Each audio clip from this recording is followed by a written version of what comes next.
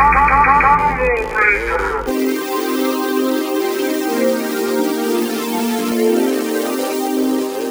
there, you're listening to Combo Breaker, a 1-2 punch of enthusiasm. Each week, I present a tiny interruption to share something that I'm digging on. I'm your host, Cole, and you can check out okretro.zone to stay on top of new podcasts, videos, and more. So, here we go. I hope you all are staying safe and healthy. It is still some weird times out there. I felt very optimistic this week and absolutely devastated by reality. Is this the new normal? But for every moment I have felt like crawling back into bed, I've had another jolt of inspiration or some form of energy to put towards something new. Whether it's watching a new show, which oddly I don't ever do, or exploring the depths of the internet, exploring Mighty Max toys. That is a recent development in my life. But I'm trying to grab hold of all the things that inspire me and trying to channel that into something, maybe productive. Or at least to learn something new. While I've been in quarantine zone, like probably most of us, it's been hard to get excited. But as I build up to talking about the Imagineering story, I wanted to give a little context as to why it speaks to me the way it does. So let's take a trip down memory lane, I guess. So in undergrad and graduate school, I majored in fine art. In undergrad, I didn't really have a full-fledged idea of what the hell I was doing. I was mostly exploring processes and materials. But my senior comprehensive show was called Have You Seen This Man? And it explored Bigfoot, roadside gaffes, the need to find evidence, and I even staged a full setup of a workspace as a researcher where I would, in earnest, sit down during the show's runtime, I guess, and look up, sightings and chart out dates and weather and all the circumstantial information that was out there. I wanted that space to feel lived in. Side note, the show never was as grandiose as I wanted it to be because, fun fact, you can sprain your back trying to move your truck off of a sheet of ice. Yep, so that happened. But I did build, this, I guess, quote, life-size Bigfoot for the show. In grad school, I became obsessed with natural history museums. One, for the museum dioramas and the layered narratives that occur there. Two, the institutionalization of things. If something is on a podium, we revere it differently. But also there's this whole imperialism thing, but that's not why we're here right now, I guess. So we don't need to get into that. But the dioramas pushed me to explore other fabricated spaces, like Disney World. The illusions, the forced perspective, the sulfur smell as you descend into Pirates of the Caribbean, the narratives. I was into the details. Mickey Mouse wasn't even secondary to me. Or 10th dairy. Is that a word? Super not. But that brings me to the Imagineering story. It is a mini docuseries on Disney Plus that aired originally fall of 2019. It focuses on the history of the Imagineering team and a bit of the history of the Disney parks as it relates to the Imagineering. The series is 6 episodes, and I really enjoyed episodes 1 and 2, titled The Happiest Place on Earth and What Would Walt Do, respectively. Episode 1 focuses on the construction of Disneyland and how the Imagineers got involved with the World's Fair in 1964. I think it was in New York. And the second episode covers Roy, who's Walt's brother, taking over the reins of the Walt Disney World project in Florida. And then, also exploring those ideas of Epcot.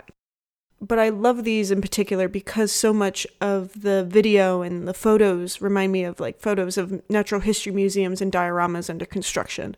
And I mean, of course it does. It's using a lot of the same materials and techniques, but those images run parallel in my mind to exploration and new discoveries, which makes sense, just in a different way.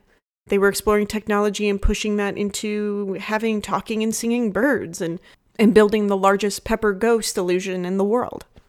The other 4 episodes cover the trials and tribulations of the Imagineering team. The teams kind of fall out of favor, or I guess out of sight of leadership, and to the Imagineers pushing new technologies and ushering in a new wave of Disney. I guess I'm gonna say magic. Ugh, I'm already mad at myself.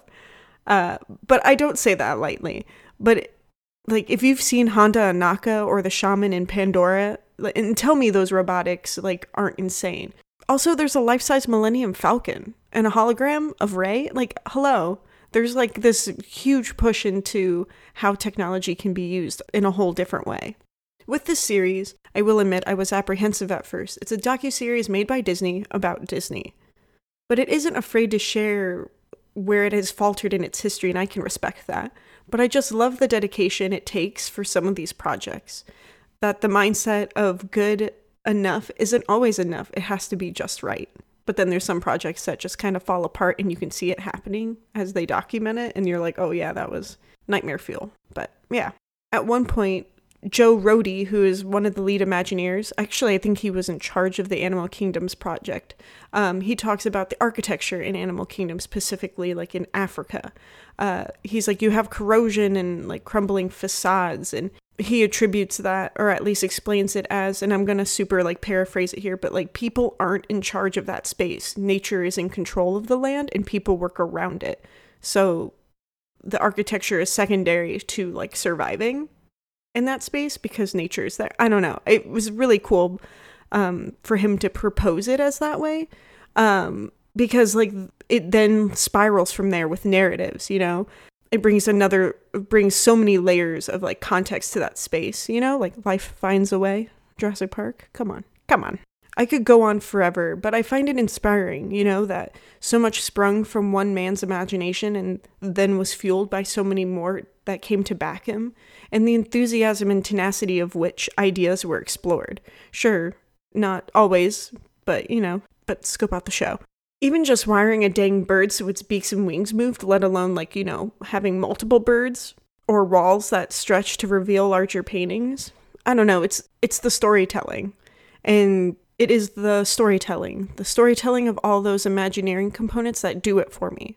Cool, there's a castle and fireworks and a sorcerer mouse. Like, that's neat. But I love the Imagineering story because it showcases why I love stepping out onto Main Street USA or stumbling into Fantasyland. It is the teleportation into stories. I never pay attention to time or the outside world when I've been at Disney World, or Disneyland for that matter, because it's worlds away. Instead of reading or watching stories unfold, the Imagineers have built experiences for those stories to happen around you, and it's inspiring to see their story in the Imagineering story. If you're looking for inspiration, I recommend you check out this show. It highlights major Imagineers throughout the years and the expansions into Asia and Europe. How Disney California Adventure kind of biffed it real good out of the gate and basically had to be revised and revisioned while the public could access it. It's just a real good, feel-good show for those who love storytelling and making. I haven't earnestly made any artwork myself since graduate school, and that's a whole nother story. But watching this, maybe a little bit of wine, and of course enjoying other content creators and their work have really put a cannon blast full of air into my sails. Making things and storytelling are two actions that should never be overlooked, especially now. And I myself am done ignoring that within me. So I hope you join me. I hope you get inspired and scope out this really enjoyable series. I'll leave it there for now, or we'll be here for another half hour at least.